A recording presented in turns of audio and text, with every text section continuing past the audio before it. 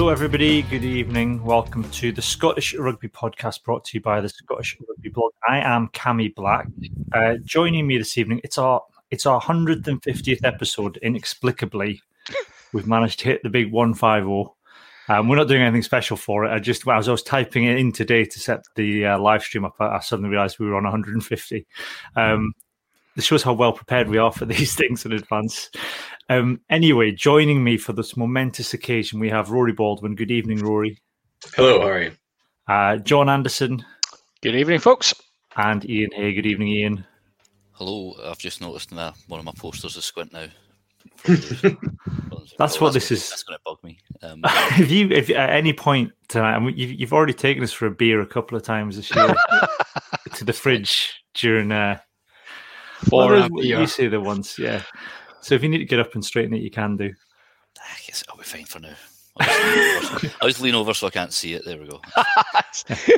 I've done that before on the live video. I actually moved my chair very slightly to like get a decent guitar shot. Yeah, I'm in the kids' playroom, as we've discussed before on the podcast. All you can see is a pile of boxes. What's in the red box? The red box is Sylvanian families. Oh, class. Yeah, there's trains somewhere down there. I've got a toy kettle here that makes strange sounds when you pick it up. There seems to be a chicken stuck in your kettle. Oh, Ian, you're now au fait with chicken, aren't you? After your birthday antics. Wow. I know. Double antihistamine hit. Back on the chicken, Ian. Back on the chicken. Deep into the chicken. I don't know yet. I don't know if I'm going to go elbow deep into it, but we'll see. Moving on anyway. If you're watching us this evening, you can watch us on YouTube, Periscope, and Twitch, and you can also watch us on other places as well. If you listen to the podcast, you can listen to us on Apple Podcasts, Acast, Spotify, Google Podcasts, and anywhere else you can get your podcasts from. We're on them all, I think.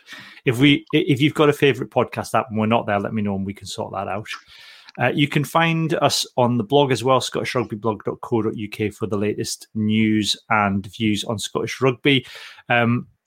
You can also, if you want to listen to the podcast without adverts, or you think that we ramble on too much and you'd rather have a condensed version of the pod, or you just want to support what we do, you can sign up for our Patreon. If you go to patreon.com/Scottish Rugby Podcast, then you can sign up to the Patreon for £3 a month, and that will get you into the Richie Vernon Thunderdome. If you pay £5 a month, then you get into the Dougie Donnelly Members Lounge, where we'll take your coat, sit you down by a lovely drink. We'll also read your name, a virtual drink, I should say. We don't actually have the ability to give you drinks over the internet. We're a responsible establishment. If you pay £5 a month, though, you get your name read out on the podcast. So big thank you to, we've had a few sign up since last time. So we've got Dave Grzybowski, and I hope I pronounced that correctly, Colin Black, no relation, I don't think, Matt Blake, and Jamie Gervin, who has paid £10 a month. So you can't pay more than £5. So thank you very much to Jamie. And if you do that, you're supporting the podcast. And in return, we'll give you exclusive content. See, I do like Grzybowski. It sounds like a sort of grizzled New York cop. I'd like to think that he thinks he's signed up for some true crime podcast and by accident. Yeah, I think he is. I think he's a genuinely Scottish rugby fan. He's on the super secret Facebook page as well, which you can get access to if you sign up to the Patreon. And there's lots of good fun chat over there. So our patrons have chosen their own Lions 15 as well, which we're going to be talking about later on. We are also sponsored by Manscaped. I know I said that was coming to an end, but it's been so successful, inexplicably so successful, that they've asked to continue sponsoring us, and we've said yes, they can. They can continue to give us money in return for us pimping out their products. So this month, as you go, we're back in rugby training. For those of you still non-contact, I think they're aiming for contact around the 24th of April, but obviously you want to get yourself back in shape. So now is the time to get yourself all prepped down below. Invest in some male grooming equipment from Manscaped. You can buy some trimmers. You can get various oils and ointments. You can get nose hair trimmers. And if you go to manscaped.com/ScottishRugby or manscaped.com and put in the code SRP, you will get 20% off plus free shipping. So it's manscaped.com, enter the code SRP, and you get 20% off plus free shipping, and you'll be helping the podcast out as well. It's also, Manscaped do kind of support and promote testicular cancer charities. So, if you are trimming or having a little check down there, it's recommended to have a little check once a month. If you find anything unusual, get yourself to the doctor. So, it's all they do good things for good causes as well. So that is who we are sponsored by, and we will be for the next 3 months. After that, who knows? We shall see. Anyway, on with the rugby. Given the training's back on, what I should say is we did used to have a regular section of the podcast called Crap Call-Offs, but we haven't had any because the pandemic called off all rugby. So kind of the biggest call-offs. Yeah, exactly, the crappiest call-off of them all. So now training's back on, we'd like your crap call-offs again. So if anybody's called off training or a game when games get back on for a really crap reason, do let us know, and we're happy to name and shame. We've had examples in the past. We had a prop who went to a ballet. We had a fully grown adult man who went pony trekking with his grandmother. There was a lad who had a big tea the night before and was still too full to train. And then we've had various people get their hair cut and gone on shopping trips with their significant others. Was there not one boy? It was something to do with crashing a submarine, an oil rig or something. Yeah. Yes. That was a pretty spectacular crap call-off. I think we had two. I think we had a double crap call-off with that one for the same incident. I think someone got stuck on the oil rig. And then I think we also then had the person who then had to go and fix the oil rig called off from their own match. Who wrote in the week after. Could we also say like a crap call-off for rugby training is like being on live here, potentially? Potentially. There's some little bits of news this week. Dominic Mackay is leaving the SRU slightly earlier than thought. And Nathan Bombrey's now, John and Ian, you may know what he's gone to do. He's gone to a job at the big house at Murrayfield. He's not managing director of Glasgow anymore. What's he doing at Murrayfield? Do we know? Some kind of promo thing, isn't it? Yeah, something head of promotions, head of international commercial projects. Oh, well, there you go. Well done. So basically, he's now in charge of old boys DC or whatever they're called. Yeah, trying to get as much money out of the American market as possible. Yep. Yeah, would be my guess. Yeah. So the suggestion is, I think certainly the offside line was suggesting that Dominic Mackay's role may just be kicked in the long grass, and various people might get bits of it to do. So the role might not exist anymore, which is why Nathan Bombrey's may have moved across. The other bit of news, although it's not news yet, it'll be news tomorrow, is the SRU are going to announce 2 new sponsors tomorrow at, I think, 9 o'clock and 11 o'clock in the morning. Set 2 separate announcements. I mean, I'm assuming it's BT and Macron. I wanted to bring back the little Famous Grouse remote control kicking tee thing. Oh, how good was that? Yeah. Famous Grouse are all over other things. They're over like English Premiership and stuff now, though. They've moved on from just being a Scottish concern. Yeah. Well, we can but dream. Tunnock's Tea Cakes was the other popular one, but I don't think Tunnock's are particularly popular in Scotland at the minute for various political reasons. I couldn't think of anybody else that would be hankering after sponsor. Tennent's maybe, because they do the quote man of the match, which is the can of Tennent's frozen in ice. Yeah, I mean, Martin Bell has suggested Manscaped to sponsor the SRU too. Could be. I'm still not convinced that Manscaped don't believe that actually we are the SRU. They think we're the official one or something. The official one, yeah, going, right, we're doing really good. Yeah, Jordan Gooseline says you can tell the hairdressers are open by the look of the 4 of you. These are news. But this is, I have to say, this is self-inflicted, not with a Manscaped razor, I should add. That was Ian. Yeah, I have not had a haircut. We trim with my Manscaped razor the other day, actually, and then got the old Mac 3 on it. Yeah, multi-use, you see. I would like to stress that I used it on my head before I use it anywhere else, just so we're clear on that. Make sure you clean it afterwards. Well, it was fresh out the pack, you see. So. There you Is that go. new blade? Fresh new blade. Tonight we're going to do a Six Nations review, and we'll also do a bit of Lions chat because everybody else is choosing their Lions 15, so we thought we should do the same too. First, though, Scotland women played England women at the weekend and went down 52-10. It's been interesting, some of the posts, I think, particularly on some of the forums this week, John. I don't know why this seems to have come as a surprise to a lot of people that Scotland have a women's team, and everybody's all of a sudden very concerned about the fact that they don't seem to be getting much funding and aren't doing particularly well. Yes, well, it's interesting, isn't it? Because we have only been bleating about it for, almost every week for probably about 3 years. But it's weird, isn't it, when they kind of shifted the dates of the Six Nations, obviously, and it's almost like it almost shows how little Glasgow and Edinburgh's matches at the weekend actually mattered to anyone. That the women's game's got such a kind of bit of profile from it, and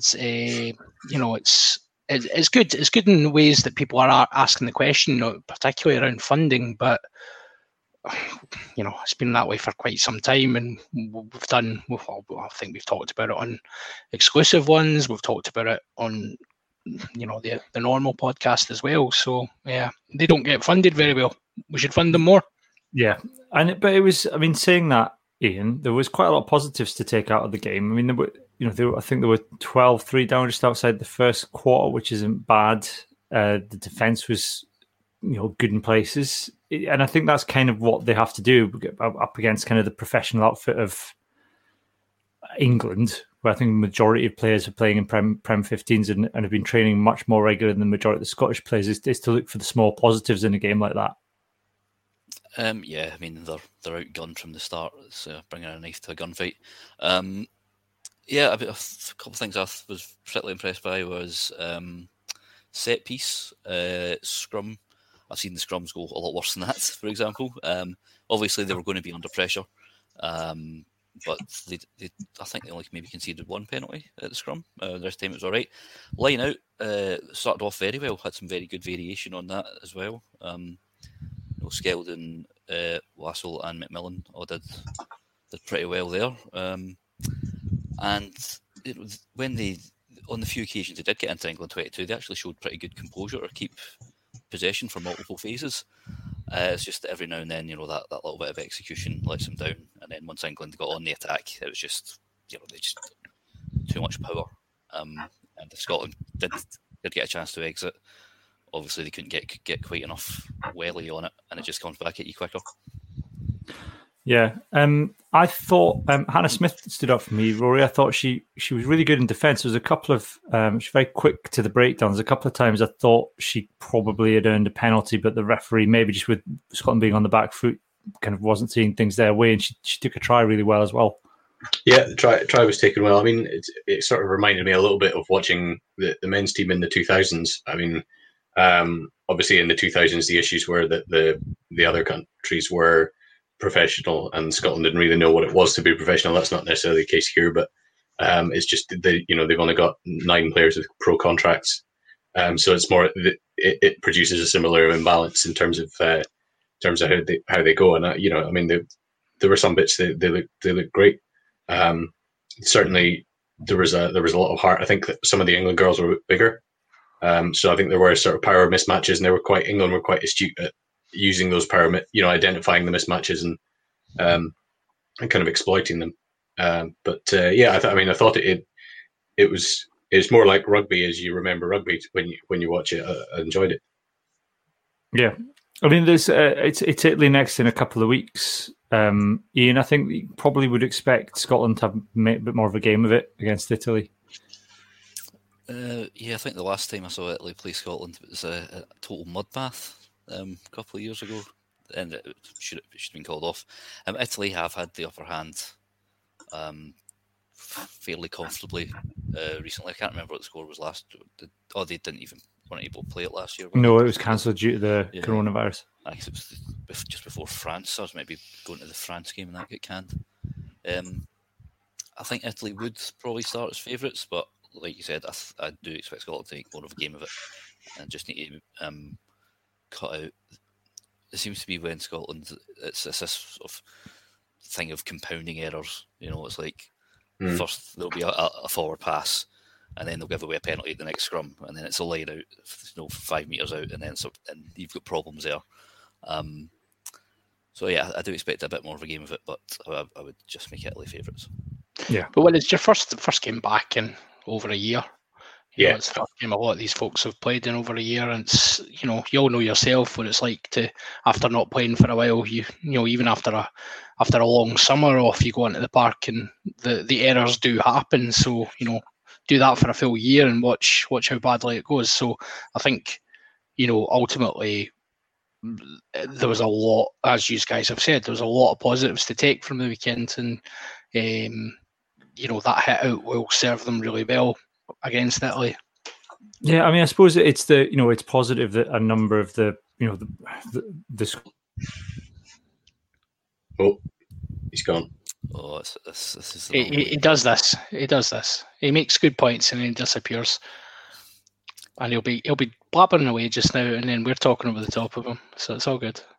Any of the rest of us are actually expendable, but he's asking a question.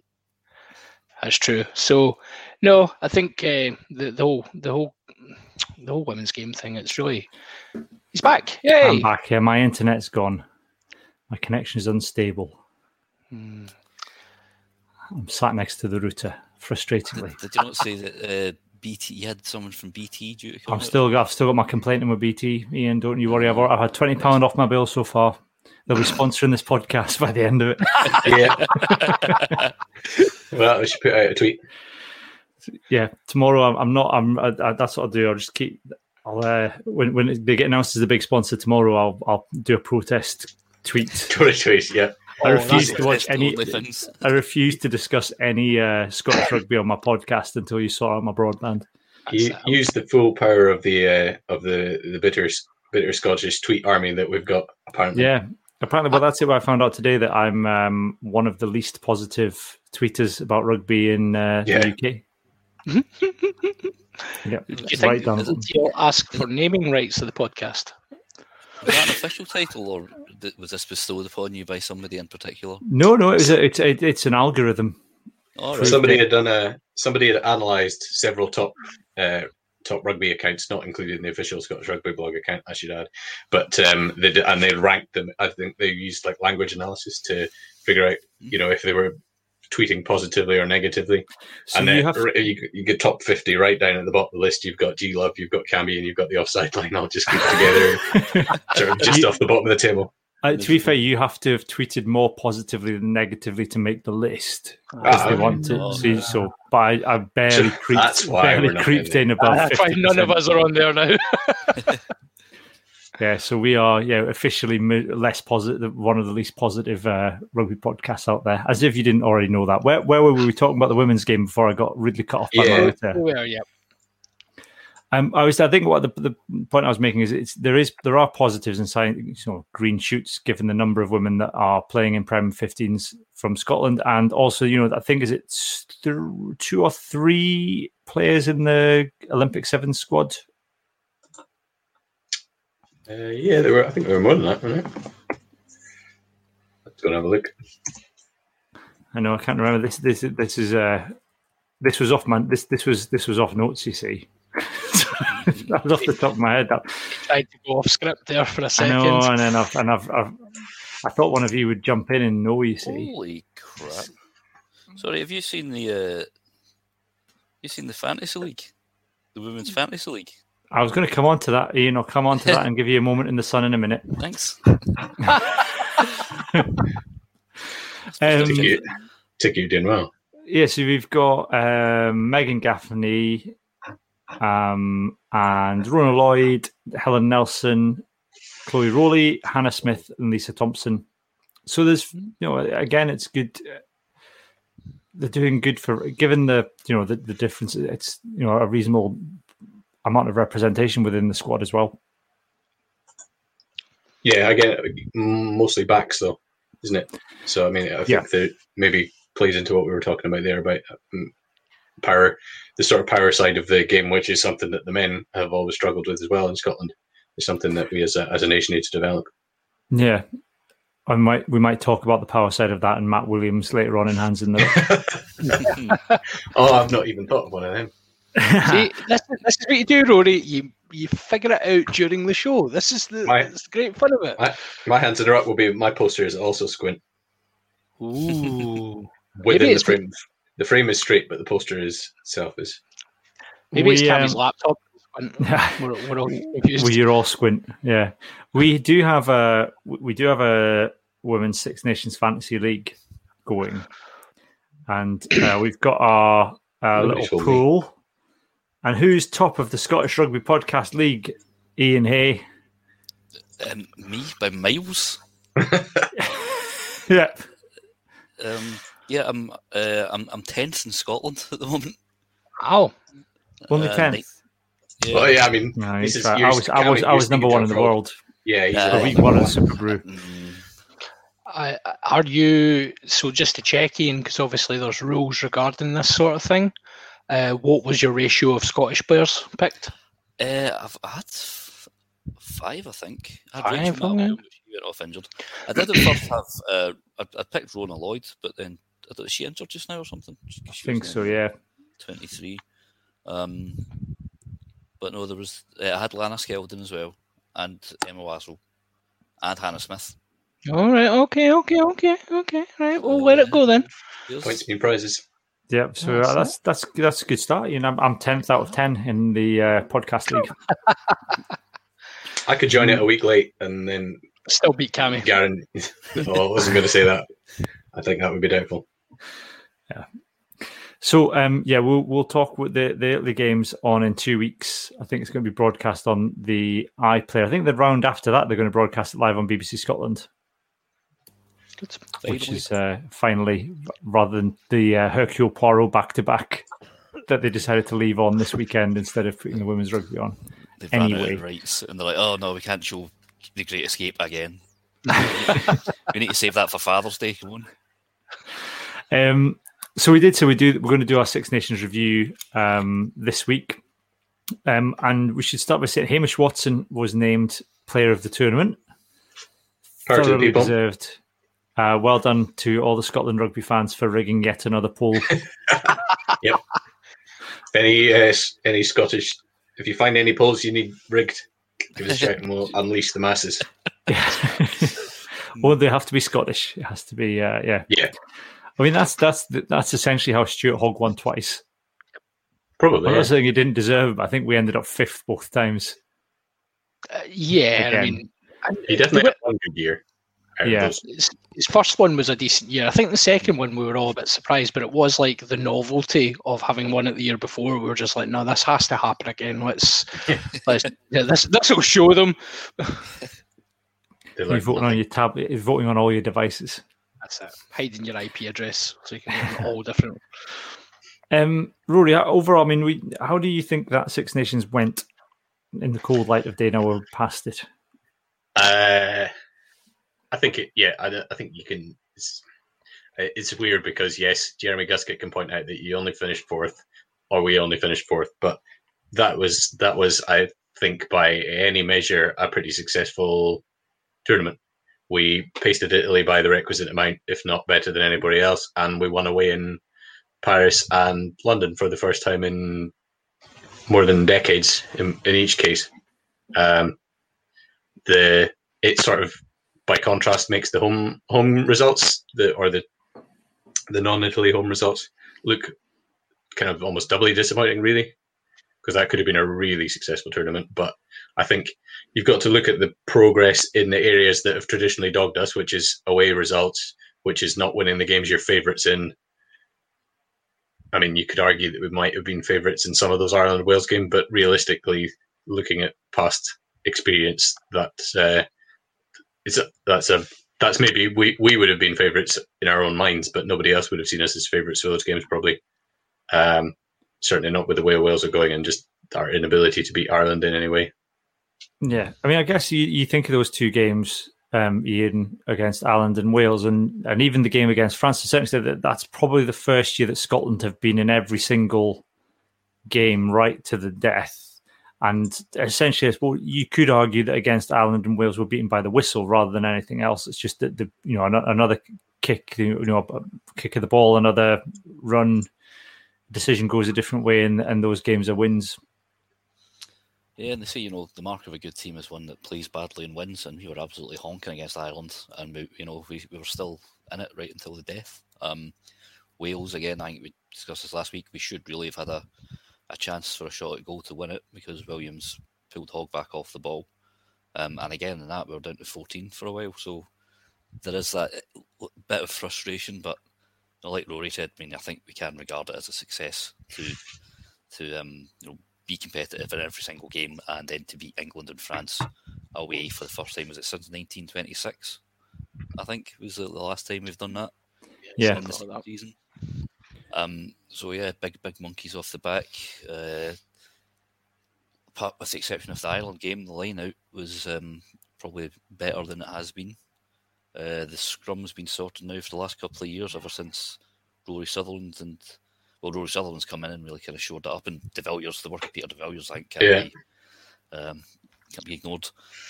So yeah, it's one of the most progressive years. But we'll finish fifth. Yeah, but it is just that fine little margin, that little bit at the end. So we're probably at about 98% complete.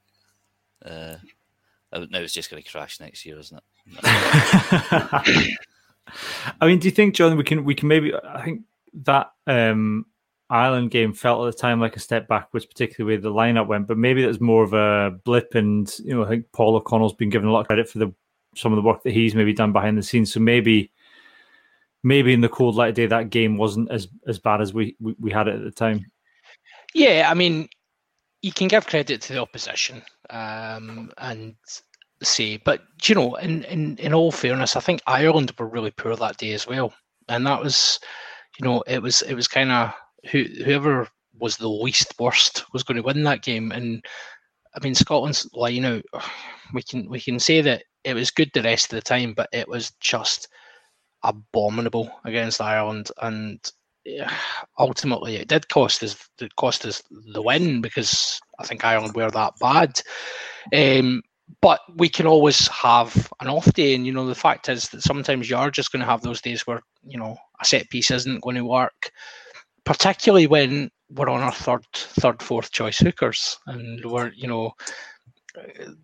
the set piece was going to always be. It was a massive concern coming into it, and the fact that the line out in particular went as well as it did was a big surprise to everyone. So I think because I was quite critical at the time, but with a wee bit of hindsight, maybe we've done okay, but we still need to be, those days where things go wrong, we need to have a plan B, and we need to be able to fix it quicker, and we didn't do that.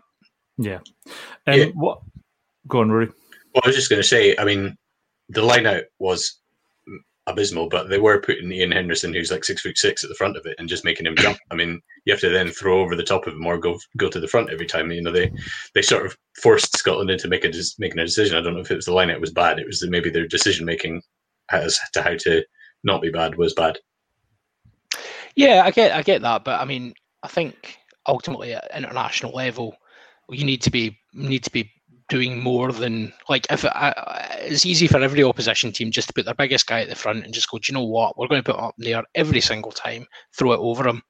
And if it was as easy as that to defend lineouts, we would have cracked it a long time ago, because we had, all the way back in the sort of late 90s, early 90s, we had some sizable second rows who, and we still didn't necessarily have the best lineout at the time. So I take that point, and credit does go to Ireland for their defence. I think they'd cracked the calls quite easily, actually. It seemed to be, I think, with Turner, and we've seen it at Glasgow quite a few times, once a couple go wrong, then the quality of the throw, it slows down slightly and it starts to become more easily intercepted. So I do think, I think there's possibly issues on both sides.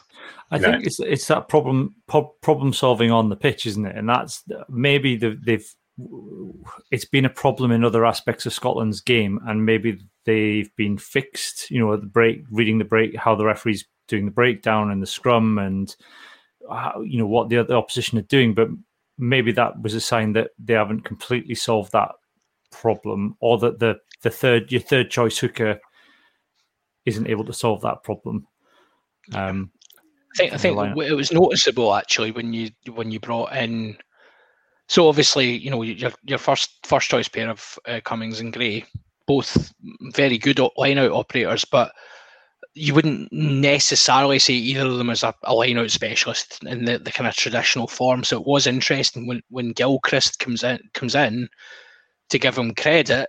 The line-out did operate good again, and you know, this really kind of he took a lot of responsibility for calling the line-outs, whereas maybe with Cummings and Gray, it's not so kind of robust, the decision making behind it. But I think we've got to have a plan B with that.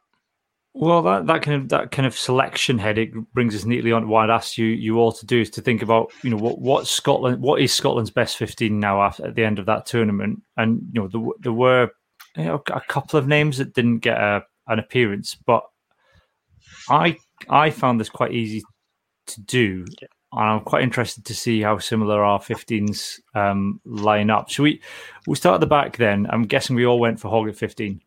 Yes. Yeah. I mean, that's he's a 10 now, mate. 10, yeah. He's a 10. There was a great joke on Twitter for those that missed it. Was Sam Lana said last time we had Blair at 10, we invaded Iraq. I think we should. So I decided I think we should rename Blair Kinghorn Tonty. Now, Tonty Blair. Thinking about it, so Mike Blair did play 10 for Scotland at some point. Mike Blair's brother used to play for Edinburgh as a 10. David. David, yeah. And did they have another brother as well, Alex, who played? There is. I don't think he played much at 10, but he was a 10. He didn't get picked that much, though, I don't think. Yeah. So if Mike Blair played 10 at the same time as Tony Blair was in 10, then it's obvious why, you know, the Four Horsemen of the Apocalypse Road. I don't know that's how it works, John, but I like the idea. It's exactly how it works. I mean, I think Hogg had a good tournament as captain, I thought. He seemed to be communicating well with the referee and didn't seem to be flapping as much or trying to take things on himself, Ian. Yeah, I thought it was his best sort of string of performances for quite some time. Kicked from hand brilliantly. There was a couple of absolute bombs against England and France, which were, you know, sort of highlight real efforts. Got himself, was it 2? He got 2 against Wales, didn't he? 2 tries against Wales. Like I said, he didn't seem to get himself caught down blind alleys as much. I thought he was probably just behind sort of Watson and Harris as one of Scotland's best performers in the tournament. Yeah. 14. Who have we gone for at 14? I've gone with Maitland. As have I. Based on current form, yes, Maitland. Yeah, I mean, I love Darcy to bits, but I think what Maitland offers, and I think it kind of dispels the whole, you know, narrative coming out of English rugby that the Saracens players were just knackered, because Sean Maitland had a really good tournament up until we weren't allowed to select him because of some French players. The French, yeah. Did you have that? Did you have Maitland as well, Rory? I actually picked Graham, but I can be persuaded just because I'm a big fan. But yeah, Maitland did have a pretty good tournament. I could be persuaded by the majority. Just don't think Darcy's in great form at the moment. Usually I would pick Darcy Graham, but yeah. He did enough. I think he'd had an injury, and then obviously he'd had a bit of time out as well. And then I think he did enough. I think it was a shame that he had to come off against Wales, because he was having a good game up until that point. Yeah, I think that's fair. And, you know, again, it's that idea of we've been in so many situations before where if you've got someone of the quality of Darcy Graham who goes out of form or struggles, we've not really had that ability to replace him. So having someone like Sean Maitland, who last year or year before last would have been first choice quite comfortably, it's a really good situation to be in. Yeah. 13, Chris Harris. Is that unanimous? Unanimous. Yes. As much as I love Hugh Jones, as much as I love him. Ubiquitous and unanimous Chris Harris. Chris Harris. I picked Hugh Jones. Oh, Rory. Yes. Did you go with Jones, Rory? Yeah. Yeah. No, I did. I picked Hugh Jones. I just think, I mean, Chris Harris did have a blinder in Paris and was probably a huge part of why we won that game. So he does have credit in the bank, despite what some people might sort of think or pronounce about him on the internet. But I think Jones's form was just it was irresistible for me, and I wonder. My backline is all attack, so that's why I put Darcy Gray. That's why I put Hugh Jones in. I don't care about defence. We'll just score loads of tries. Defensively, he had a good. I don't think he did anything wrong. It's just that I thought he had a very good game against Italy when Chris Harris was rested, and some good appearances off the bench. But he didn't get an opportunity to play enough against quality opposition for me to kind of think he's in ahead of Harris. I think the thing with Jones this year is, well, is probably if you take his club form into contention as well, he's been a massive standout for Glasgow this year in comparison to a lot of the dross we've had to put up with. Yeah. So, but yeah, I think you couldn't necessarily. I think Harris is very much the man in possession of the jersey, and you probably couldn't argue necessarily that Jones, as you said, had done enough to take it off him. But it's much closer than it was a year ago. Yeah, I'd agree with that. Martin Bell's pointed out Chris Harris is still 8-1 for the Lions, which I think is still stupid odds given some of the. Did anybody see the intercept against La Rochelle at the weekend? Where he intercepted in his own 22 and ran it out. That's classic Harris. Yeah. 12. Now, I found 12 quite hard. I've gone with a double. I can't. The difficulty for me was I thought Cammy Redpath had such a good game against England, but then we didn't get to see him again. I can't hand on heart put him straight in. And Sam Johnson, but I'm not sure. Yeah. I'm not entirely. Well, Tooney did, didn't he? Gregor Townsend did, didn't he? Inigo's son. So it's what I mean. Probably if based on the England game, I'd put Cammy Redpath at 12. I've got Redpath. Yeah.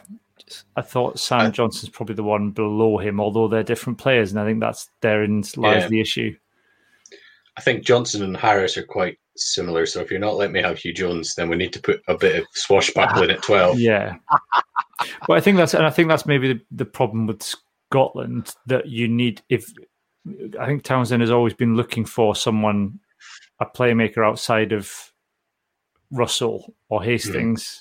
To do that, to give a second kicking option, and maybe come at first receiver a little bit more. And Johnson's a very good player, but we saw that one attempt at a kick.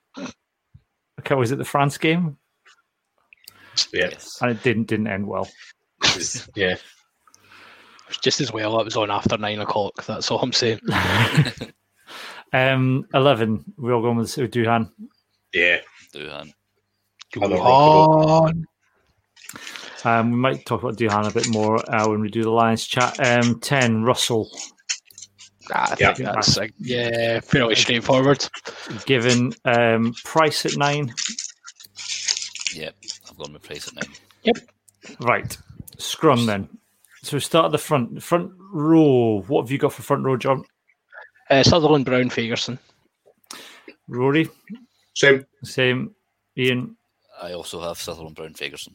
Yeah, I went Sutherland, then I went McInally, Brown, Fagerson, but only because I wasn't sure that you could. I still don't necessarily think that we know whether Brown or McInally are the first choice hooker.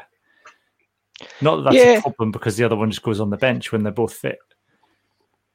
I didn't realise we could. pick players who hadn't played, so I had Dave Cherry in there until hastily written Brown. I did consider putting Cherry in there, to be fair, but yeah, it is supposed to be the strongest 15 that we could possibly put out. I mean, I think the problem with McInally is that they're both their forms kind of yo-yo back and forwards, so we never really have been in a position where they're both on top form. One's always not playing as well as the other, and unfortunately sometimes that's at the point where they're starting. The one who's starting is having the poor game, and then the one that comes off the bench improves things. Looks like a worldie. Yeah, Brown continues to be like, so I think on current form he just surpasses McInally, but I'm still a bit concerned about he's becoming a bit of a penalty machine. Yeah, I'm starting to notice it quite a lot, that he's, the amount of times you see him kind of getting up from the bottom of another breakdown and like protesting at the referee that I wasn't doing anything, sir. It's starting to become quite evident. I think that's always been the problem with Brown for me, is it's the wrong decisions at the wrong time and the wrong positions of the park sometimes. Yep. Second draw, I've gone with Cummings and Gray, or Gray and Cummings, depending which way you want to do it. Yeah, who would you have on your bench though? Well, this says I think I go with Skinner because right. he fills the Rob Harley role of being able to cover in the back row as well. So it means you can then name another back rower. Yeah, I'd got up to number 19 on a 23, and Skinner was number 19 as well, and I've gone for Gray and Cummings. As the starters. Back row then. I mean, I think we might as well just say we've all got Mish at 7, haven't we? After all that voting, it would be silly not to. Yeah, Mish at 6, 7, and 8. We ended up at 8, didn't he, against France? Aye. There's literally nothing he can't do. Can do it 6, I've gone with Richie. Yeah. I think he's still like absolutely 100%. I think he is still the classy option at 6. Like, there's an argument to be made for where we're needing a wee bit more in the line out. You could maybe have Blade Thompson coming in. There's, the return of the Ryan Wilson, which nobody predicted. There's a few options at 6, but I think Richie's still by far and away the best option there, and his form improved through the Six Nations as well. He'd had a couple of kind of, in the autumn in particular, a couple of games that I think we gave him a 4 out of 10 for one of them. So, he's come back in the Six Nations and he's looked more like himself. Yeah, I mean, I think he kind of started the tournament quite quietly, but that maybe wasn't a bad thing. I mean, he got the injury after the England game, but that France game was really kind of him back to the form that we know he can have. 8 then, just because I'm going to predict that John and Ian, you've gone for Matt Ferguson because I have 2. Yep. Yeah. Rory, who have you gone for 8? I was tempted by Haining because I thought he had a really good game against France, but I've gone for Ferguson as well. Yeah, because I was really impressed by him this tournament, possibly for the first time, without my Glasgow tinted spectacles on. I've kind of not quite seen what the Warrior Nation have seen in him, but I think, he was brilliant for the games that he was fit to play in. So I would stick him in. It's interesting. Haining's had 2 really good games in the 2. I think he started the Ireland game on his debut and that France game. I think of the 2 games he's actually started at 8, and the rest have been from the bench. And the games he started, he's played really well in, but I haven't necessarily seen that from him when he's come off the bench. Yeah, he seems to struggle to get up to the pace off the bench. He seems to maybe not be as adept to that, but certainly starting, and particularly that Ireland game that he started on his debut, he was phenomenal that day. And I would agree, against France, he was really, really strong.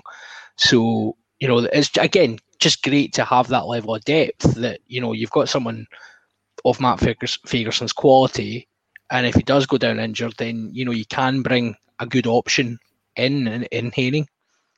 Yep.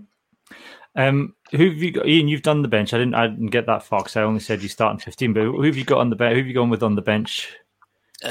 Well, like I said, they've only got up to 19, but McInally is, because I've got Fraser Brown starting, but like you were saying, they're pretty much interchangeable. I just think Brown's got a bit more grunt. Provided they're playing well, eh? Yeah. Keble, Nell, because there's practically no one else. Sam Skinner, probably at 20, I'd go with Nick Haney. Yeah. 21, I've not got this far, but 21, Hornito. 22 Hastings, 23 Hugh Jones. Jones, yeah. If you go on with thing, 21 is a tricky one because I don't think we really saw the best of Scott Steele. We've still got Horn to come back. I still think there's a place for Sam Hidalgo Klein in there as well. So I think we're still looking for a good kind of replacement for Price, who can genuinely replace him as well. If he's injured or. And I guess Jamie Dobie was properly in the squad by the end of it as well, not just invited to train. So there's depth there, but he'll be there one day. Yeah, yeah, it's the opportunity to play. I think that the only thing with Scott Steele that it's a great story in the fact that he ended up playing back row and wing and everywhere else. But I think that the Italy game showed to me that he's a great option, but I think and he might be very good defensively, but he doesn't offer the same thing. I think passing wise as the other option, certainly as Horn and you've got with Horn and Price. Yeah, I think that's fair. There's a lot of passes above the head, but good point.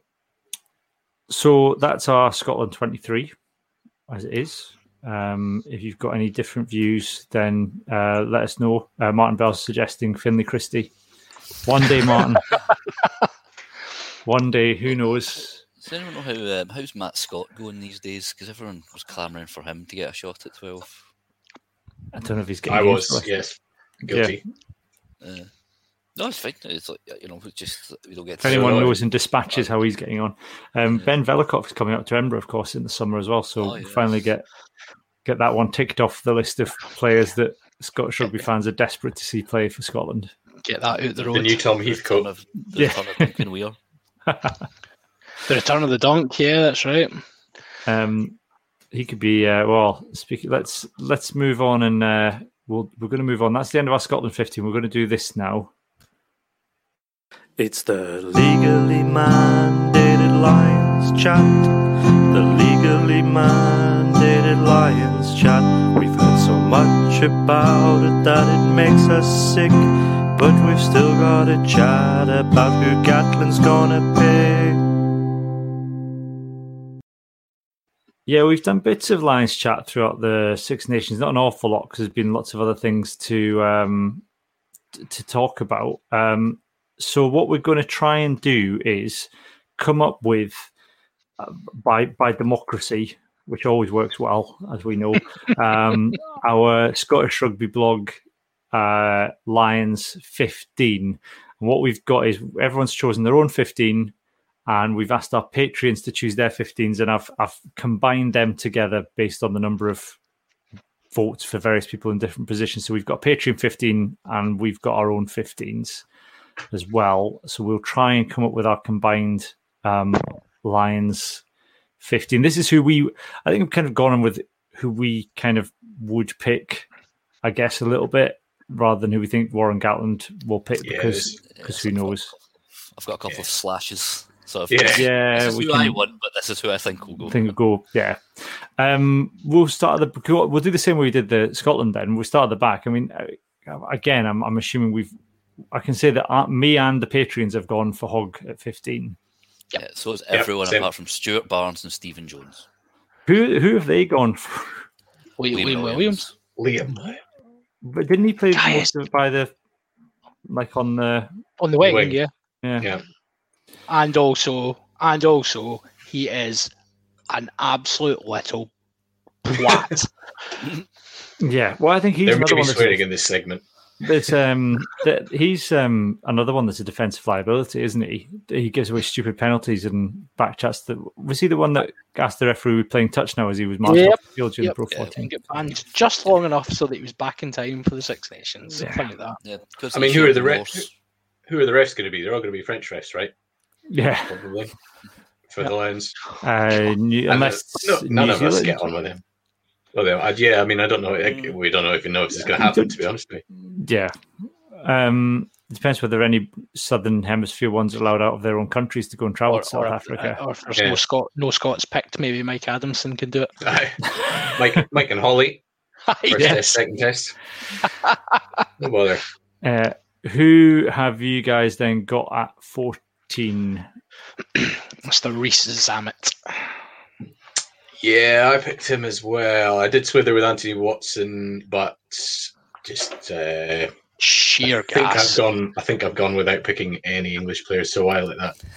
I have gone with Anthony Watson. Just because he's a wee bit more experienced.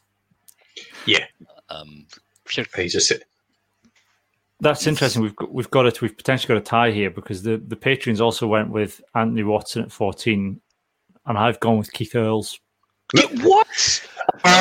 You know what? I can see that. I can completely take that. Cammy. Oh. I know, as much as I hate him and think he's a little, I've gone with Keith Earls. I think he'll be a dirt tracker because he can cover inside centre. I think he'll tour. Yeah. He toured he toured in 2009. He's a good player. Awful person. I know he's an awful person, but I think he means you're an awful person. We're trying to win a test match here, John.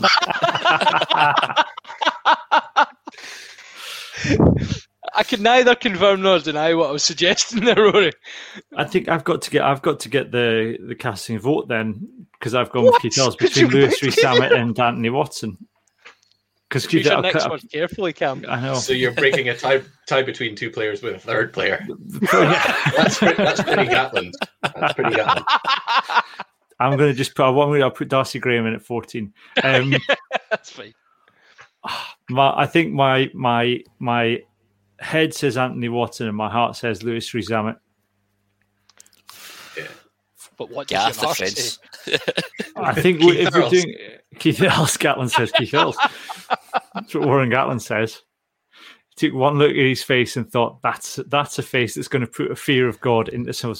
That's a face that's going to wind up some South Africans. Oh dear. Yeah.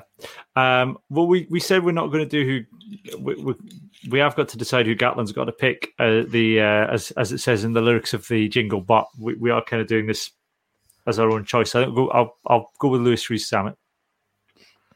Even though, and I'm going to pull our Patreons up, and they chose him at 11. But I'm not going to. I haven't allowed it because he hasn't played 11 during the tournament, so I've overruled them enough. Gone with their second choice. 13.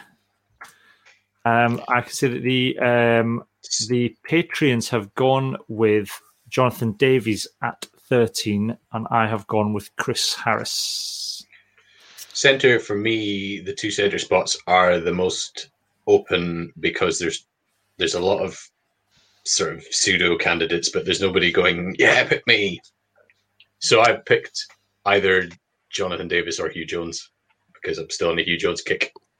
But I don't think there's a chance in hell he'll take him. I've got I was going to come on to kind of the Scottish definites and the Scottish probables later on after we've done this 15, but I think there's part of me that thinks, not that I think that Hugh Jones should go on a Lions tour, but there's part of me that thinks that it's something mad that Gatland might do with some of his selections and go with players who've played in South Africa before. Yep. So it might open up the door to a few Irish lads. It might open up the door to someone like Hugh Jones and even Ollie Kebble. Just as these lads can hit the ground running, they're not going to be homesick because they're effectively home. I know Hugh Jones, it was kind of like a second home to him, really, but it's the kind of mad, daft thinking that Warren Gatland might do. Gatlandism. Especially if there's not talk that they might have to play all three sort of tests at altitude to try and keep them in a bubble and not travel too much.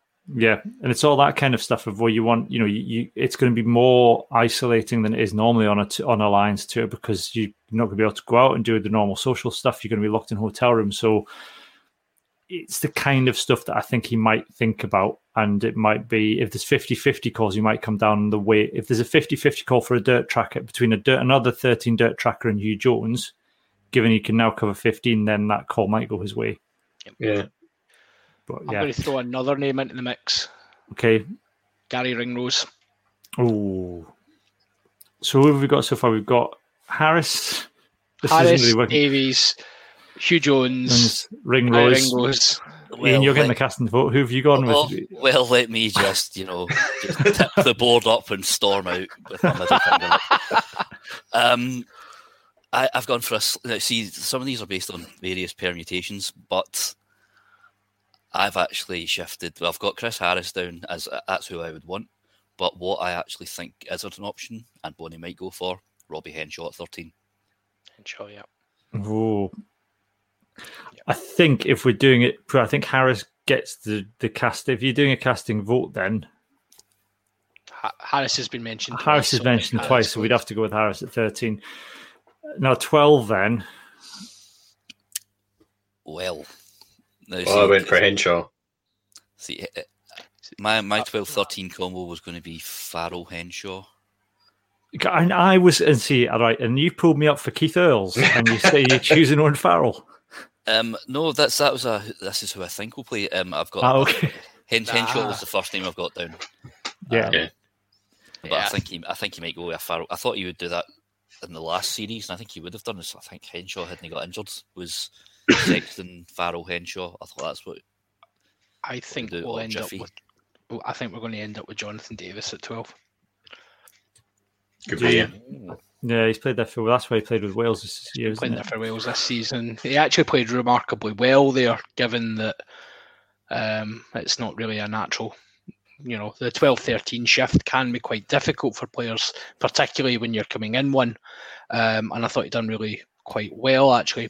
And given that he'd had George North outside him, who, for some reason, everybody seems to think is the new Brian O'Driscoll at 13. But like anyone who has any sense and watched him will realise it was like watching Sean Lamont at 13. You know, it's just not pretty. Don't be. It's. Sorry, in the name of... I love a bit of Sean Lamont, but you cannot go judge. Who was the other? It was Simon Webster. We played at 13 for a bit as well, didn't we? Yeah. Oh, yeah. Scandalous shout. Apologies if you're watching this, Sam, but there was a chap called Sam who was doing a poll of the best Edinburgh players to try and compile an ultimate Edinburgh 15, and he'd put Simon Webster in as a 13 rather than Nick DeLuca. That's a bold shout. He said he was going to put DeLuca at 12, but yeah. Sorry for calling you out, but Webster was not a 13. No, until George North can pop his own shoulder back in mid-game, then he's not touching. He's not shot them on either. Yeah. Number 11. What have we gone for here now? So I've gone with Duhan, and there's a 3-way split on the Patreons. Well, it's actually a 2-way split because I'm not allowing them Lewis to re-sam it because they got the wrong wing. Yeah. I've got Duhan because I just don't think you can ignore those attacking stats. 31 defence beaten. Plus the previous point about South Africa also stands. Yeah. Right. Gatlin's likely to have Josh Adams there or thereabouts, but I think Duhan's a massive step up. Yeah, Liam Williams and Josh Adams were this kind of split choice of the Patreons, but I don't see it. I think Josh Adams is good. Yeah, I think like you said, Ian, that you can't ignore Duhan's stats, and I think when you look at other wingers, their stats are comparable. I don't think he's defensively weaker than anybody else that you'd be looking at in that position. No. We've matched. I think Ryan Worley of the Rock and Roll Podcast has gone with a back three of Hogg, Lewis, Rees-Zammit, and Duhan as well. So we're matching pretty close. Yeah. And he did seem like such a knowledgeable guy when he was on here. So. Number 10 then. Patreons have gone Russell. I haven't. Rory, what have you gone for 10? I've gone Russell because I like a laugh, and my Lions team will play the same way as my Scotland team. John, who have you gone with? Oh, it's got to be Russell, and I'm actually disgusted that you have picked Earls and now you're going to not pick Russell. He's going to pick Sexton. Just you watch, John. No. No. We had a chat about this off air last week. Yeah. Me and Ian have gone for the same. We've gone for Dan Bigger. Look, BT are cutting his connections now. I just think Dan Bigger had the best form of the fly halves in the Six Nations. I think he's now actually got more of an attacking threat to his game, and we know he's a very good defender. And plus he's Welsh. Yeah, there is that also. Well, he's been on a Lions tour before, I think, as well. Mm. I know Finn has technically, but I think Sexton's age is going to count against him, even though he's in ridiculously good shape. If they are playing at altitude and he's 35, 36, he's expected to run about, organising an attack.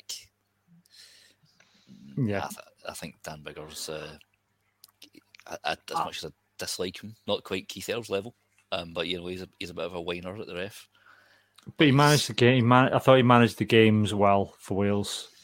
And he made a mug out of Owen Farrell.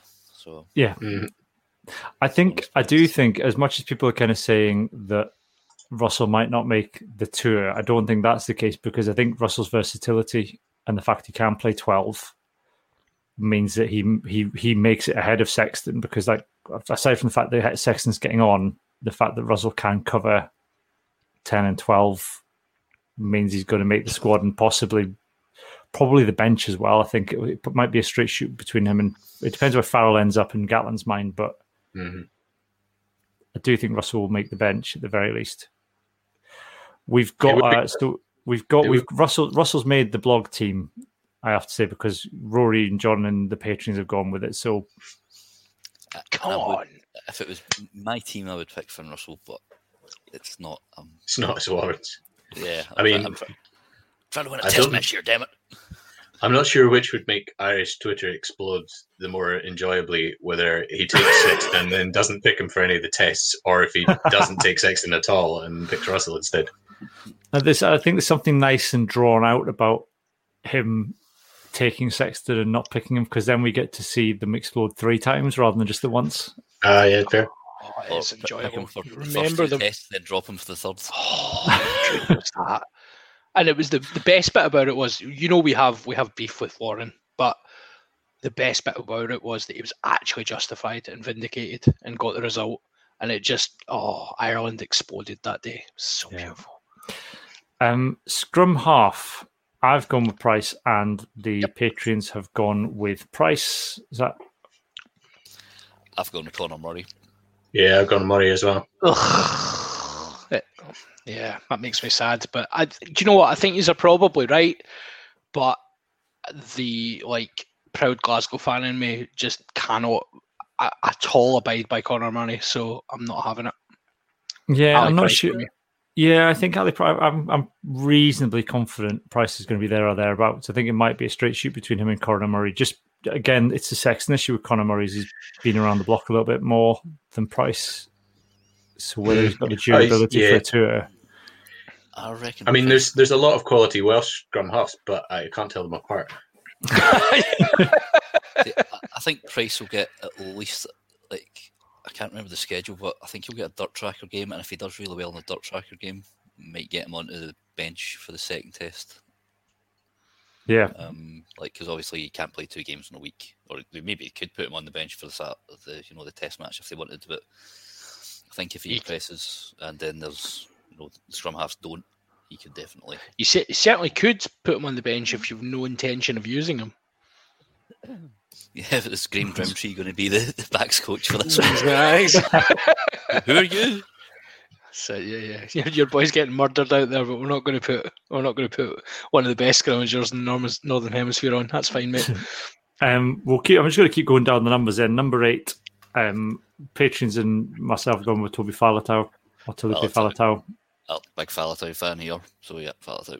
I think we're going to see a nostalgia pick here. I think CJ Stander is going to get in. Have you named? So you've named him. You've selected him at 8. Stander at 8. Yeah. Rory, what have you gone? I mean, it's 3 for Faletau already. So decision is made. I've gone Super Bolter. Nick Haney. Sam Simmons.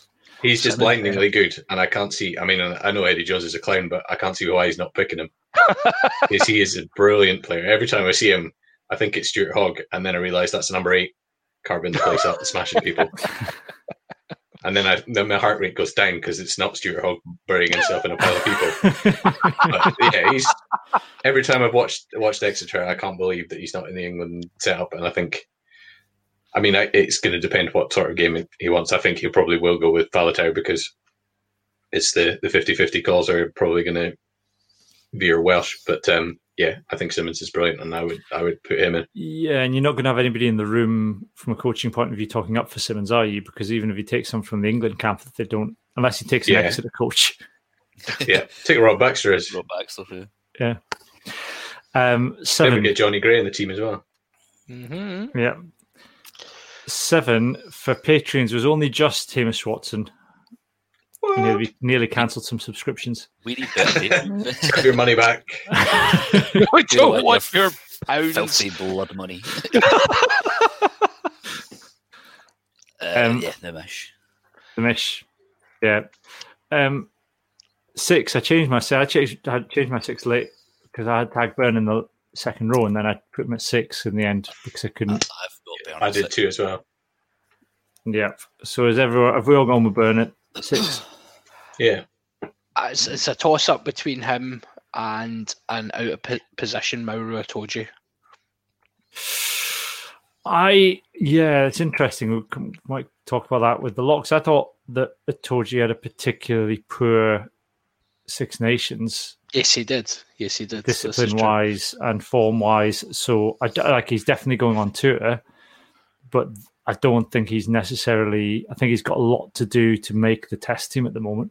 Yeah, given the form of others. Yeah, I think Byrne probably is ahead of him at the moment, but I think in a lot of ways, the Itoje, almost the kind of hype that's been around him for so many years now, will probably see him there. And again, like he has played well in the past, even though we all absolutely detest him and think he's a horrible human being on the park. On the pitch. He just to clarify, because remember, there's Mauro Itoje, the rugby player, and Mauro Itoje, the person. I know. And there's a third person. There's also Mauro Itoje, the poet. He did an interview once where he talked about himself in the third person. He said there's also Mauro Itoje, the poet, the person, and the rugby player. Mauro Itoje, the Range Rover driver. Yeah. So we'll see. But I think he might sneak in. I think you're going to see actually a lot of the almost the returning heroes from the New Zealand draw, as I like to remind people. You know, they didn't win the series; they actually just drew. So, yeah. Locks. This was quite tricky to work this out because I think that there isn't a 4 and a 5. You just have to go with a kind of lock pairing. So the Patreons went with Alan Wynne-Jones and Mauro Itoje. I've gone with Johnny Gray and James Ryan because I thought Gray had an okay until he got injured. I thought Gray had a good Six Nations, and I think he's playing quite well for Exeter at the moment. I think if Gray was still at Glasgow, I don't think he'd be going on tour. Yeah, that's fair. Who have you gone with, Ian? I've got Alan Wynne-Jones and Ian Henderson. Ooh. Alan Wynne-Jones as the skipper. So I think Alan Wynne-Jones makes the squad then. So we've got 2 votes for Henderson, 1 for Gray. John, who have you gone with? Yeah, so I had Gray and Ryan, actually. I think Gray and Ryan is a good match. So that makes 2 votes for Ryan, 2 votes for Gray, 2 votes for 2 votes for Henderson. So Henderson. So what we're then saying is that we're putting Magnus Bradbury, the second row, in now. Yeah. Sticking Blair King, Scott Steele. Yeah. I say, if you're watching this live, the first person that comments can get to choose the fourth. So you've got a straight shoot between Johnny Gray, Henderson, Ian Henderson, and James Ryan. So if you're watching this, and there are people watching this live, and you want to just type something in, the first thing that comes up will be the selection. We'll go on to talk about props while we see if anybody wants to jump in with that. Who have you gone with then at for 3? I can never work out which way around. Is it Loosehead at 3? Oh, Sally Beveridge. Well done, Sally Beveridge. You've come in. Well done, Sally. Sally, you've got in first. Unlucky. Ian Henderson. Unlucky Richard Hawkes, though. He was. We've actually had a second. But Martin Bell's also gone with. We've actually had second. That's been seconded as well. To be fair, and Richard nearly got in there with Johnny Gray. Well done, guys. Well done. So thank you for making that decision for us. 3. Which way? Right, I get. Three's tight. Three's tight heads. So I've gone with Furlong. Yeah, I think everyone's gone with Furlong. I think everyone should go with Furlong anyway. Yeah, I think that sidestep. And look, I think it will be that, but the argument's there. Xander had a decent tournament. Like the game and a half that he played, plus the Italy game. The France game. Sorry, he had a decent showing, and he's been coming on a lot recently. And I think there's to be said for him. I think when you look at his stats and the work that he does around the park in terms of the rucks he hits as well, I think kind of stand him in quite good favour. We'll get on to talk about the Scottish definites and probables in a minute when we've done our 15, and we'll probably work out where he fits in that. Yeah. Hooker, it's quite hard because like McInally and Brown didn't get to play, and I don't think there's Dave Cherry's obviously there or thereabouts. with his phenomenal gas that he has. There is a hashtag. Cherry for Lions. Cherry for Lions. That's it. Let's get the boys, rally the troops. Rory, call in the banners. If it was a vote, he'd be assured, wouldn't he? Yeah. The Patreons, I think, went for Ken Owens, and I've gone with Ken Owens as well. I was thinking about that. Yeah. I think it could be a chance for us to sneak an Englishman onto the team with Jamie George, but he didn't have a great tournament. Yeah. It's not been a vintage. It's not a vintage year for hookers. Or indeed English players. Yeah. Usually looks like a wee bit. I know Jamie George usually looks a little bit out of shape. Portly, yeah, as a Munster coach. The vociferously told him a couple of years ago. It wasn't a coach, it was a doctor. He was just dishing out medical advice. It was once this doctor told him he was fat. Your BMI's through the roof, lad.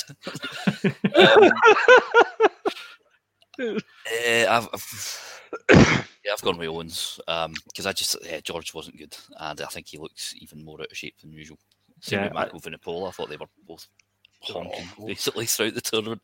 It's a shame. I think it's a shame for Brown and McInally because actually, just purely because of a lack of talent elsewhere, they wouldn't have had to have done. They just would have had to show up and been competent in order to kind of get on the tour. We'll talk about this very soon, but there's still a chance they could be on the tour because if you're looking at versatility, Owens isn't exactly. I mean, I don't remember him covering back row. I do. Do you? Have you seen him cover back row? It was 1920 season. Scarlett's had a ridiculous injury list, so he played at 8 a couple of times. Oh, he did, yes, that's right. That's right, so he did actually, yeah. In my head, you said 1920 season. I was like, that's a really nasty joke about how old he is. I get you now. The same team, yeah. Who have you gone with at 1 then? Patrons went Wyn Jones. I've gone with Wyn Jones as well. I think Sutherland was okay. I went Sutherland, but I think his arm may be screwed. Yeah. So he may not be able to. I've gone Wyn Jones, but as is my wont, I did a 23 again. I'm surprised as well because of his experience. I think Cian Healy will go.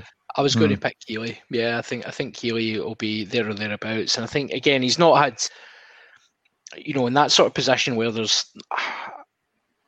Wyn Jones is all right, but there's no real absolute standout in that position. So a bit of experience, and Healy's had an all right season. I think that he'll be there or thereabouts. Yeah. I would love to see a kind of Celtic rainbow front row though, with Sutherland, Owens, and Furlong. That'd be great crack. Oh, banter in the front row would be quite something, wouldn't it? Yeah. Oh, I'm delighted to say we've gone for an entire 15 without a single English player. Apart from Ian, he picked Watson. Yeah, but he didn't make it. Watson didn't make the cut. Neither did Sam Simmons. Yeah. True, actually, yeah. He's an English player, but not an England player. No. That would be acceptable, wouldn't it? And I mentioned that other guy's name, Oh yeah, you did. That you fella. did. We've forgiven you. So Pearl Jam picking Owen Farrell. I'm just rubbing everyone up the wrong way. So then, if we're looking at the squad, then, and now we're kind of putting our heads on rather than our hearts, and who we think Gatland's likely to take on tour. I've got 1, 2, 3, 4, 5, 6, 7, 8 definites, including Sutherland, with a question mark because he may be injured. So definites is a strong word. Definites is a strong word if we finish fourth. Yeah. Just to contradict myself from earlier. True. I've gone Watson, Harris, Sutherland, Ferguson, Xander, that is Doohan, Hogg, Price, and Russell. Yeah. I'll say it again. I think definites is a strong word, but I think all of those players are in the. So if you were to come down to, there's one spot in the plane and it's down to two players, that player and another, they are there or thereabouts. Like all those players have a real shot at going in. I think probably if I was to say definites, the only definites I would say is Hogg, Russell, Watson. I don't even know if Russell's a definite. No, I think if we're talking about touring party, but I get what you're saying. Yeah, I think Hogg and Watson, you should definitely go.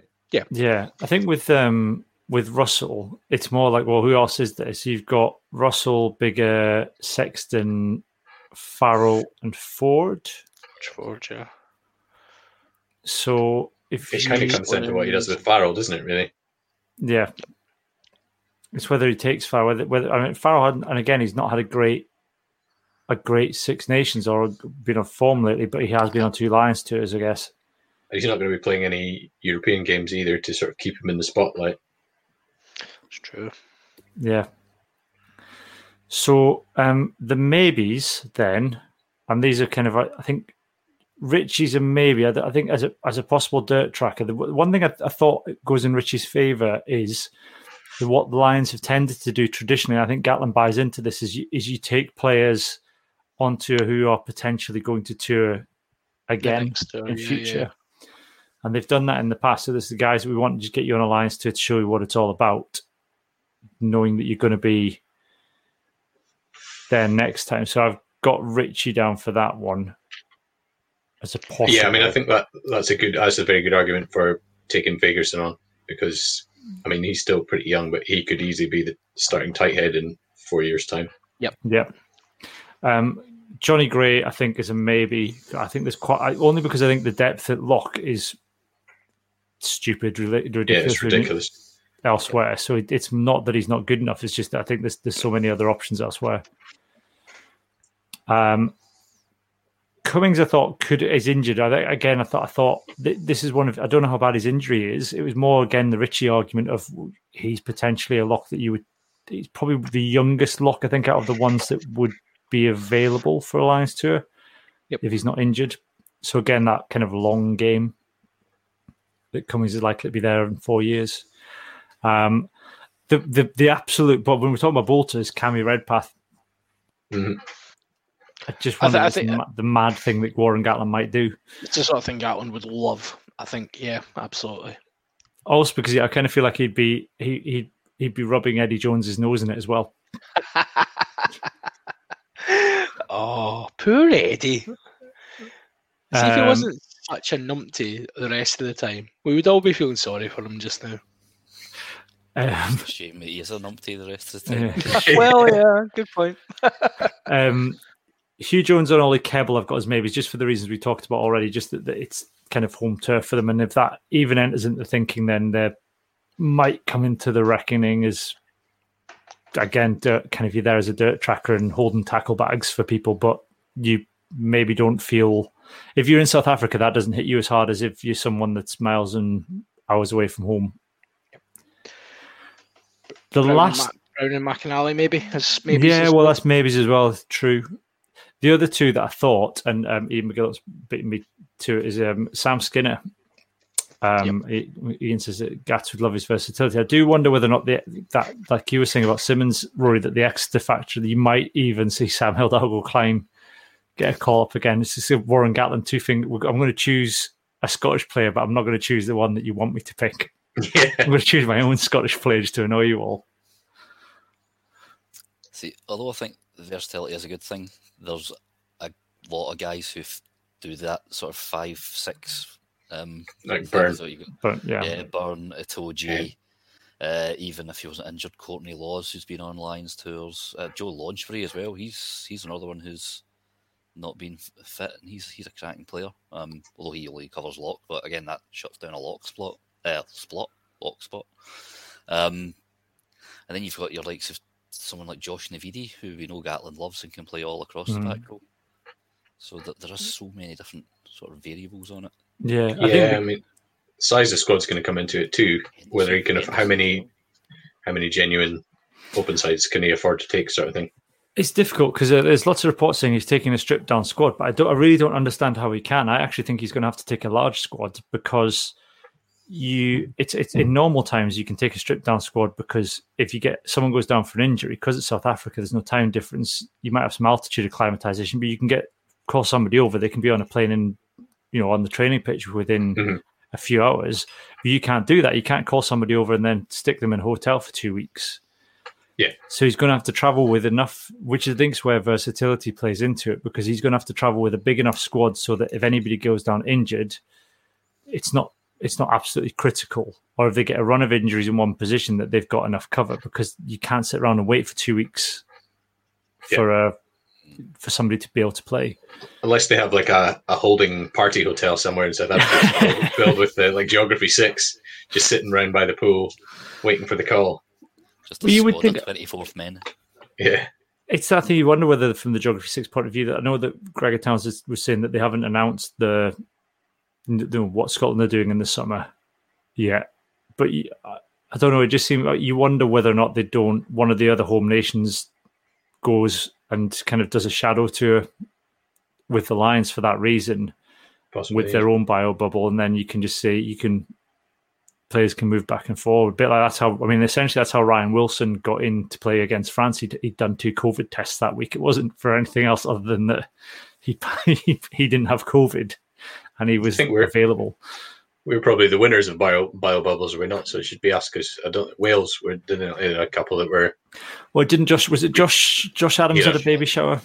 It's gender reveal party or something. That was it, yeah. Which he should be. I mean, he should be banned from having a gender reveal party anyway. Cammy, come on.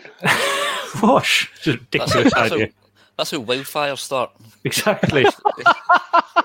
People have done, but gender reveal parties have probably caused more deaths than, I don't know, it's like something than fires. I think there's been like exploding cakes and all sorts of stuff that's taken people's lives.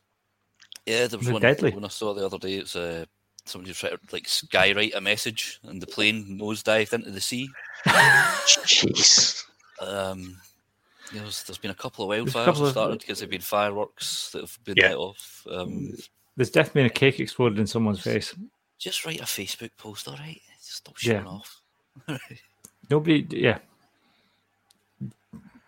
That should be filed under the category of things that should not be a thing. Yeah.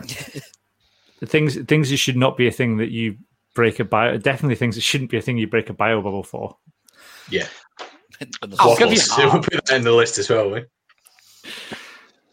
Waffle. What about baby showers with waffles? It's like a double whammy then, isn't it? Double whammy. Depends what waffles. If it's potato waffles, it's fine. Yeah. I bought some potato waffles earlier on today. I'm very excited about. Did you do them in the toaster? I'm going to do them in the toaster. Yeah, that's what real men do. That's the way to do it. I used to work with a guy who swore by tin burgers, and he reckoned he could cook them in the kettle. He said he used to come home after a night out, 2 slices of white bread, tin of burgers in the kettle, boil them up. So grim. So grim. I hope he had a separate kettle for making cups. I was going to say, no, he didn't. Nice fatty cup of tea for you there. Unless you cooked them in the tin, in the kettle. No, I don't think he did that. Yeah, that's quite disgusting. It does sound something like, very MasterChef-y. It's like, I'm going to cook this in a kettle at exactly 100 degrees. Jim was And then Jim make was the shoe. Sous vide burgers. Yeah. hello, Jim, if you're watching. Right, I think that we've covered the Lions now, so we're going to move on. We've got a very, very quick one of these. Well, we looked high and we looked low, we seemed to get back on in speedos, but I just want to know, did you see the legend that's Doogie Donnelly? Yes, it's Where's Dougie Donnelly. It's your chance to tell us if you've seen anybody out and about remotely linked with Scottish rugby. And now that lockdown's over, hopefully you'll start get a few more sightings in. I think the best one's still Dougie Donnelly with a bag for life in the Sainsbury's car park. Although we did, I think Richie McCaw playing bagpipes at a Wiggles concert we had a couple of weeks ago was pretty special as well. Pretty strong, isn't it? But Sam Marsh got in touch. He slid into my DMs on Twitter and said that he once saw Ross Ford in the middle seat of an EasyJet flight from Bristol to Edinburgh in 2016. The thought of, can you imagine getting on an EasyJet flight and finding that Ross Ford was in the middle seat? I mean, I'm not sure that's safe from a safety point of view. I mean, you're going to have your armrest up the whole time. You'd be reading your book like that. Yeah. So when I worked offshore, there was obviously when you travel by helicopter, there's like serious consideration has to go into the weight balance of the helicopter.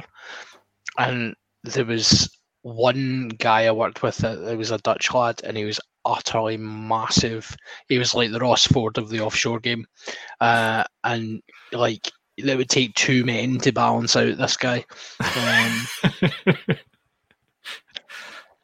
So did they have to send somebody out with a helicopter there and back just to balance the helicopter? Yeah, that's it. Basically, yeah. They had to ship in. It was like, like in Formula One, they use like weights to kind of weight down your, weight down the car. It's the same situation. It's like, John, could you just put these two lead things in your bag, please, mate? So that's Where's Dougie Donnelly. So if you've seen anybody out and about, let us know. Now it's time for this.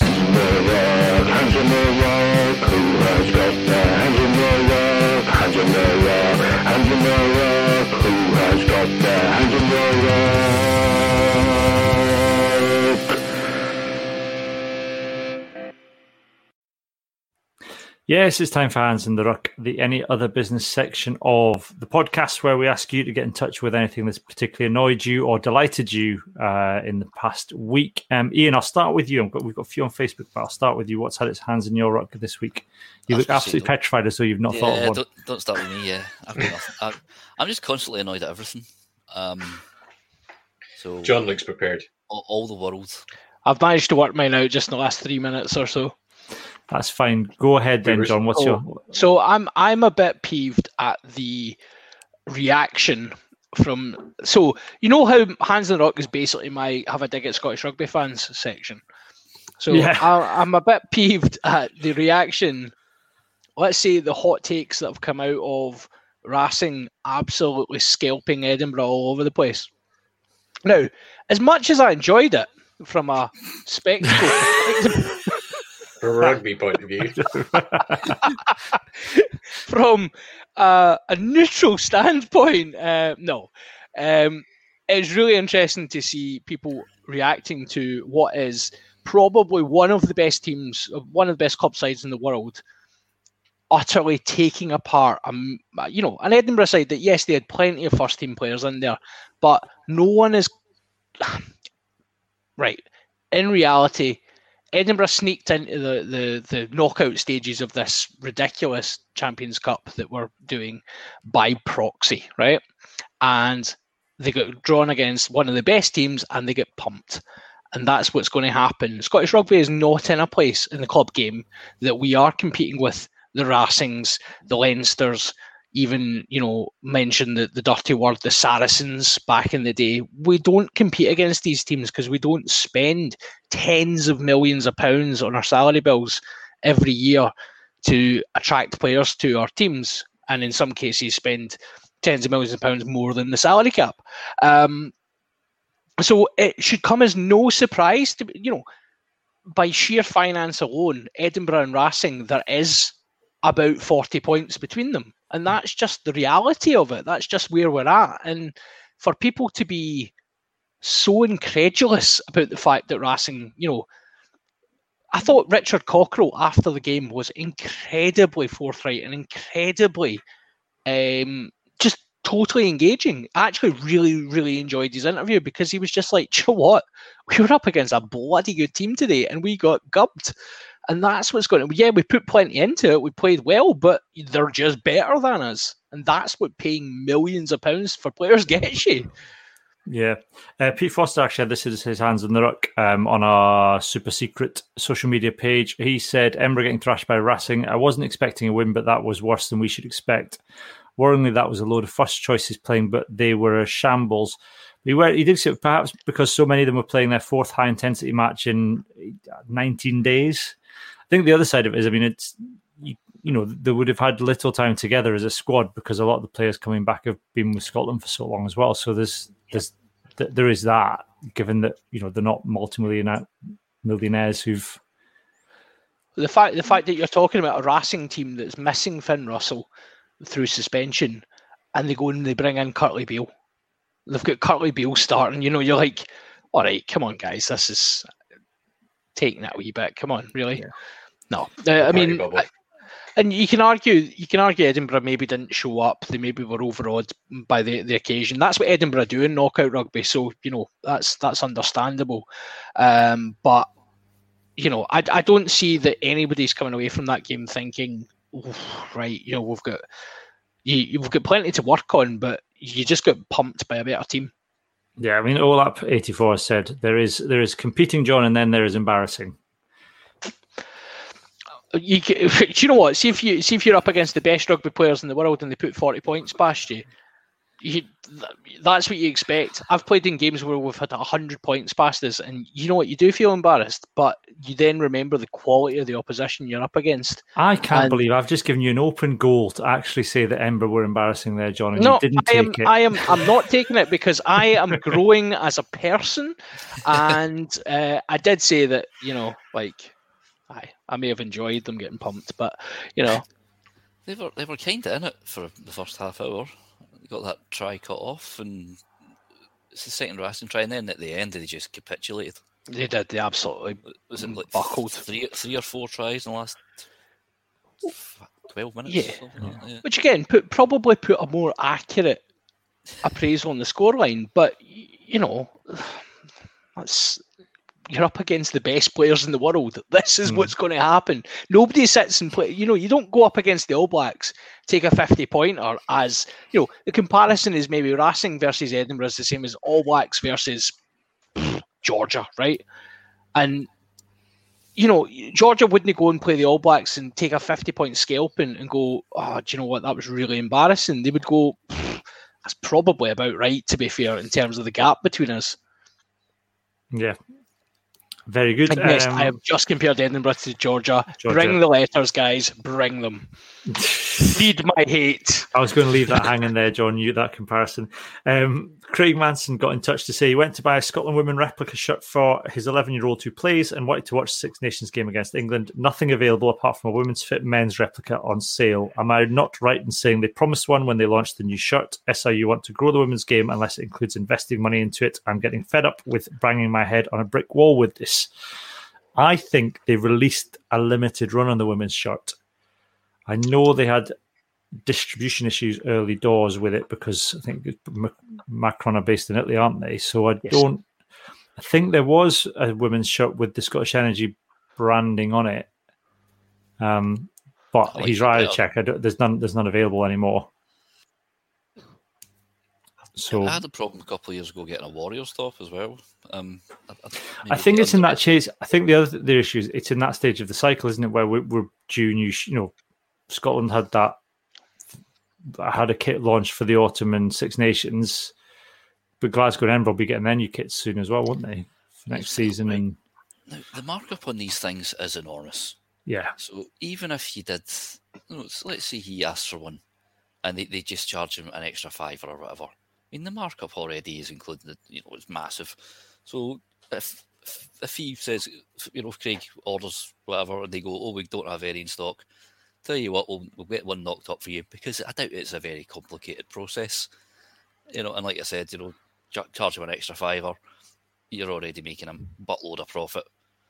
And then somebody sees it, goes, that's a pretty smart top, where can I get one of them? There you go, more orders. If they're underestimating merch, then that's cutting off a revenue stream for you. Unless it was like a trial to see what interest there was, and they've sold out. So hopefully the next time the kit's redesigned, they'll be more available. Like I said, the markups are absolutely absurd for sport and kit. I don't really understand why. Got you over a barrel. It's like, prove you're a true fan and all that by the new kit. Oh, don't! That's been hands in the ruck so many times. Oh, that makes me so angry. 80 quid a season. Although I did just order a training top from a reputable online marketplace that is not the auction place, and it has arrived today, but I am sad to say I'm going to have to send it back because it has arrived with the ink tag still on it. And I phoned him up, and I got this lovely gentleman on the phone. He was just like, "Yeah, so sometimes our warehouse staff do that. I'm really sorry. Yeah, you could just wait for the shops to open. The shops will be open next week." And I was like, "I'm not in England, mate. Can you not tell by the accent?" He was like, "Oh, I'll give you 20% off your next order if you keep it and take it to the shops when it's ready." But no, you'll send me a new one, give me 20% off anyway. Exactly. Use the menacing voice. I've got the return label arriving. Don't worry. My hands in the ruck is Matt Williams. Yeah. It's a retro. It's a retro hands in the ruck. Yeah. He did a thing on Irish telly recently where he was interviewed. It was like My Life in Rugby kind of thing, and there was a couple of clips came out of him talking about his time with Scotland and the absolute whopping lies that he told during that, like provable lies as well, were ridiculous. He was out bench at 44 years old. He was out bench pressing some of the Scotland backs, apparently. And he also claimed that the SRU bought him new gym equipment that he had to then assemble himself, but they didn't provide any weights for it and said that it wasn't in the budget for this year. And he'd have to buy them. How could you bench press people if they don't have any weights? Exactly. And also, Ian McGeechan was director of rugby at the time, so he would have been the one saying, "We haven't got weights in my budget." There's no way Ian McGeechan is going to tell not buy a gym kit and then not make sure they come with weights attached. It seems. I mean, I'm sure it's a lovely story to tell, like an after dinner speech, I'm sure, but it was just. I like the story where he was better at lineouts than Scott Murray. I missed that one. Something about he was having to teach. They were having to figure out. They had chairs with the England shirts with white shirts on, and they were trying, and none of the players could figure out who they were going to take at the lineout. Yeah, and I don't have it here. I think I remember the loose five of the pack. It was Murray, Grimes, Simon Taylor, Jason White, and Cammy Mather. And you try to tell me they don't know how to deal with a line out. You try to tell me they don't know who's. You wouldn't say it to their faces anyway. I know. Maybe you get two or three lines in there. Taylor and White. Scott Murray went on to be a line-out coach as well, did he not? Yep. Maybe Matt Williams taught him everything he knows. Yeah. It's ludicrous. Which is why his team only have a 17% line-out completion ratio. Yeah, it's ludicrous. That's not. I don't think. I think I can understand why he's trying to make his time as a Scotland coach, which was abysmal, look better than it was. But I mean, it's just ridiculous. Though that's not the reason Scotland were rubbish during his term, and they went from like being semi-decent under McGeechan to being utter rubbish. Well, when you sack arguably one of the world-class players that you have, that's going to do that. Yeah, I mean that's in the Greg. You can go back and listen to. We talked about Gregor Townsend's autobiography in one of our lockdown podcasts, and there's a bit in Townsend's autobiography where he talks about Matt Williams, who phoned him up basically and said, can you retire from international rugby? And Townsend said no. So Williams said, you put me in an awkward position because I don't want to pick you. You can, I'll name you in the squad, but don't bother turning up. What a classy guy. Yeah. The dark days of Scottish rugby. I know. We genuinely, some fans just now don't know they're born. Like what some you of them guys weren't, John, and it's hard to remember. It makes me feel old, though, sometimes, right? Some of them weren't born. Look what you are going through now, and look what we had to go through. See these, I mean, actually, we're all 24 years of age. It's just that we look so much older. Scottish rugby did this to us. Exactly. There's at least 3 lines on my forehead that were caused by Scott Johnson. I think it was that we point could get a lot of tattoos for each frown line. Scott Johnson, Andy Robinson. This is the time that Scott Johnson kept picking Ross Ford, even though he was throwing rubbish at Ryan out and doing crap in the scrum. Wouldn't he pick anybody else? Martin Bell, last hasn't Martin, but Rory, you haven't thought of one in the meantime, have you? Interestingly, it kind of came on from what John was saying. I saw a few tweets, namely one from a newspaper south of the border that shall remain anonymous, but its name rhymes with Daily Belly Laugh, and they were suggesting that Edinburgh's pasting had perhaps done serious damage to the Lions' credentials of. But I mean, the subtext was presumably, why do they keep voting for Hamish Watson in these bloody polls? Don't you know? We're not going to allow him to get picked.